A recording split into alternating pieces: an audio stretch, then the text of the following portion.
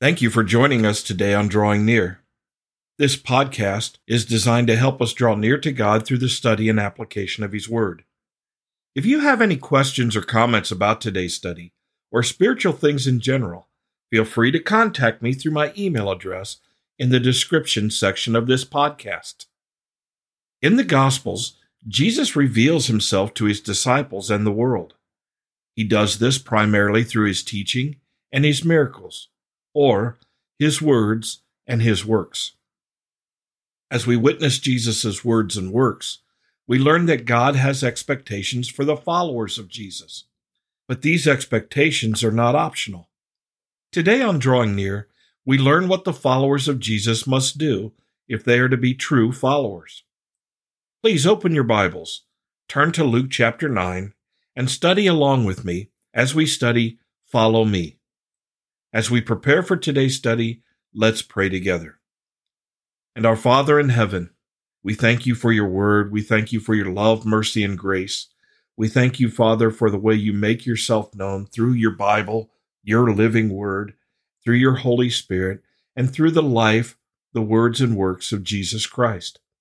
We thank you especially for Jesus' death on the cross, His burial, and His resurrection. And Father, it is comforting to know that Jesus sits at the right hand of your throne. He sits next to you, praying for us, interceding for us.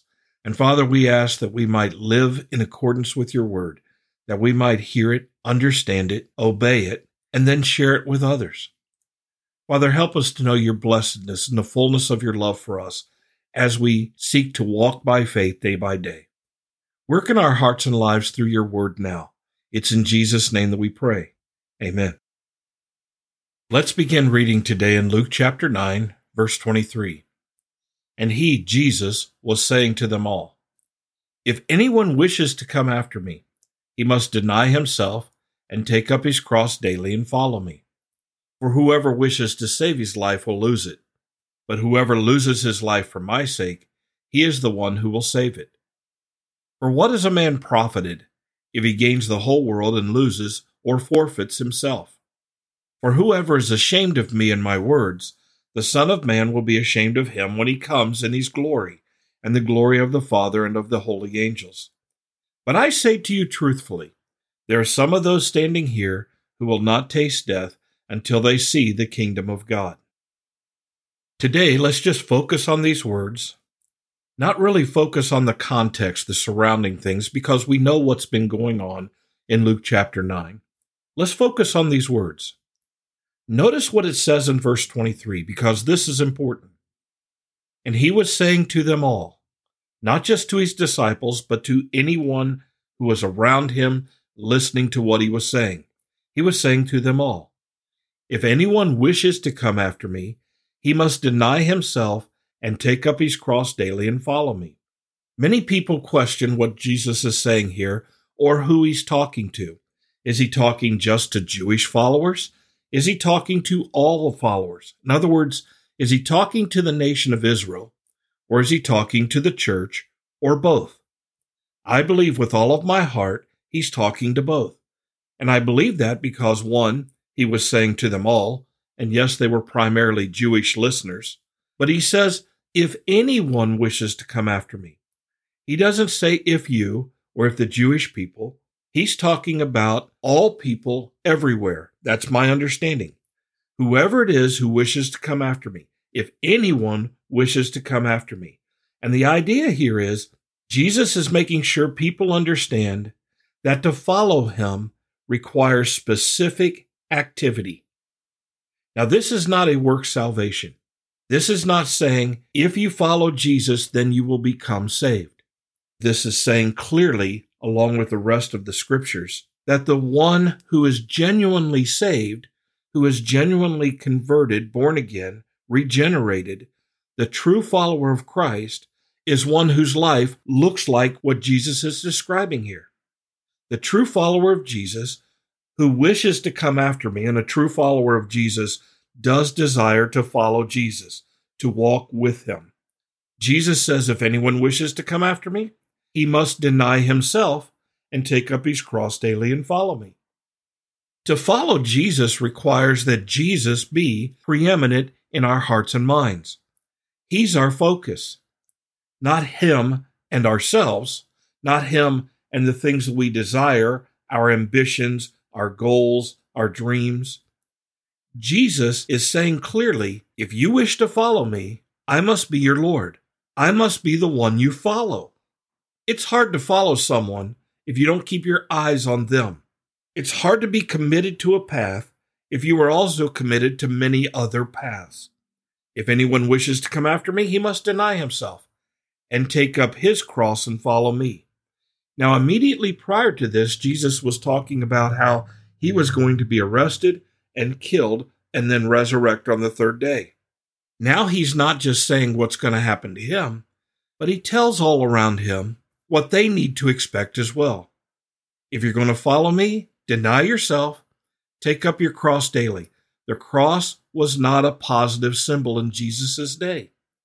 The cross was a symbol of punishment and execution.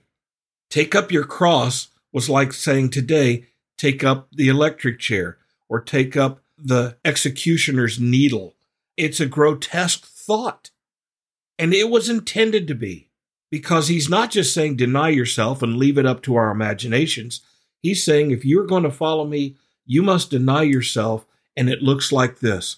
Take up your cross, your instrument of sacrifice, your instrument of death, be cursed by this world's standards, take up your cross, be willing to die daily, and follow me.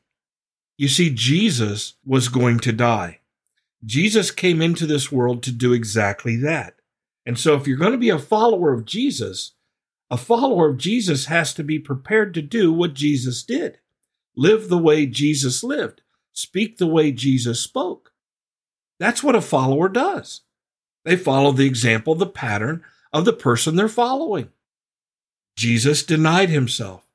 He took up his cross, and he laid down his life for our sins. And he says, you must deny yourself and take up your cross and follow me. In verse 24, he says, for whoever wishes to save his life will lose it, but whoever loses his life for my sake, he is the one who will save it. For what is a man profited if he gains the whole world and loses or forfeits himself? Now, this is important. It's context for what he just said. If you're focused on saving your life and taking care of yourself, well, then ultimately you're going to perish. You're going to be condemned and die and be separated from God forever in hell. If you wish to take care of yourself, look after yourself, live for yourself, you're going to lose your life. But whoever denies himself, whoever forfeits his life for the sake of Christ, he is the one who will actually save it. That's the path to eternal life, following Jesus this way. In verse 25 it says, for what is a man profited if he gains the whole world and loses or forfeits himself? What's the benefit of gaining everything we think this world has to offer when in the end we spend eternity spiritually dead, condemned, and lost in hell? Then Jesus says these ominous words, for whoever is ashamed of me and my words, the Son of Man will be ashamed of him when he comes in his glory and the glory of the Father and of the holy angels. That word whoever is important. It ties into the if anyone of verse 23 and the two whoever's in verse 24. It emphasizes that Jesus is not talking to a limited body of believers, a limited community of listeners. He's talking to whoever. He's not talking to just Jewish people. He's talking to all followers. Whoever you are, if you're ashamed of me and my words, I will be ashamed of you when I come in my glory and in the glory of the Father and the holy angels. We need to not be ashamed of Jesus before the world, but we also need to not be ashamed of Jesus within our own lives. We need to be willing to deny ourselves, take up our cross daily, and follow him. That's an act of humility and surrender and sacrifice. It is a servant's response to the commands of our Lord. This passage of Scripture gives us the context within which we are to live our Christian lives. It helps us to see what our relationship to Jesus and his words are to be for us. Then in verse 27, he says this, But I say to you truthfully, there are some of those standing here who will not taste death until they see the kingdom of God. Some believe Jesus is talking about the transfiguration, which happens 8 days later in our next passage.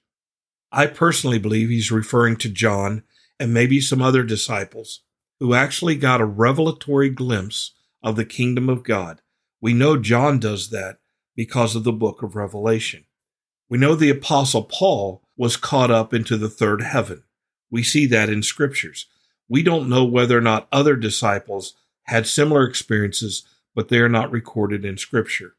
But that seems to be the most clear and logical understanding from this passage of scripture. What do we do with this?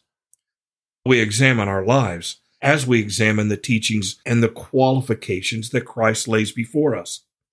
What kind of faith do we have in Jesus? How do we follow him? Do we follow Jesus with one eye on him and another eye on the world? Are we lukewarm rather than hot or cold? Are we trying to enjoy and live and prosper in this life while forsaking the life to come? Do we have this spiritual economic right in our lives? Gain this world, lose the next, lose this world, gain the next. And again, this is not about earning our way into heaven. Jesus is telling us, he's helping us to understand what a true convert, what true faith looks like. Faith follows Jesus. Faith forsakes this world for the promise of the life to come, eternity. That's what faith does. Father in heaven, help us to have faith. Help us to follow. Help us to forfeit, and in the forfeiture of this world, gain all that you have promised to us. Help us to have a clear understanding of these things. They are troubling. They do sound like to some, this is how you work your way to heaven. And yet clearly, that's not what it's saying at all. Help us to have the lens, the proper lens, to see your word through. Father, work in our hearts through your Holy Spirit, because apart from the work of your Spirit, we cannot understand nor do any of these things. Guide us, Father, as we seek to work these things out. It's in Jesus' name that we pray. Amen. Thank you for studying with us today. You can subscribe to these podcasts on Apple Podcasts, Google Podcasts, Spotify, TuneIn, or the Facebook page Drawing Near. Drawing Near is a ministry of FBC Tipp City, provided with the hope that we will draw near to God and he will draw near to us.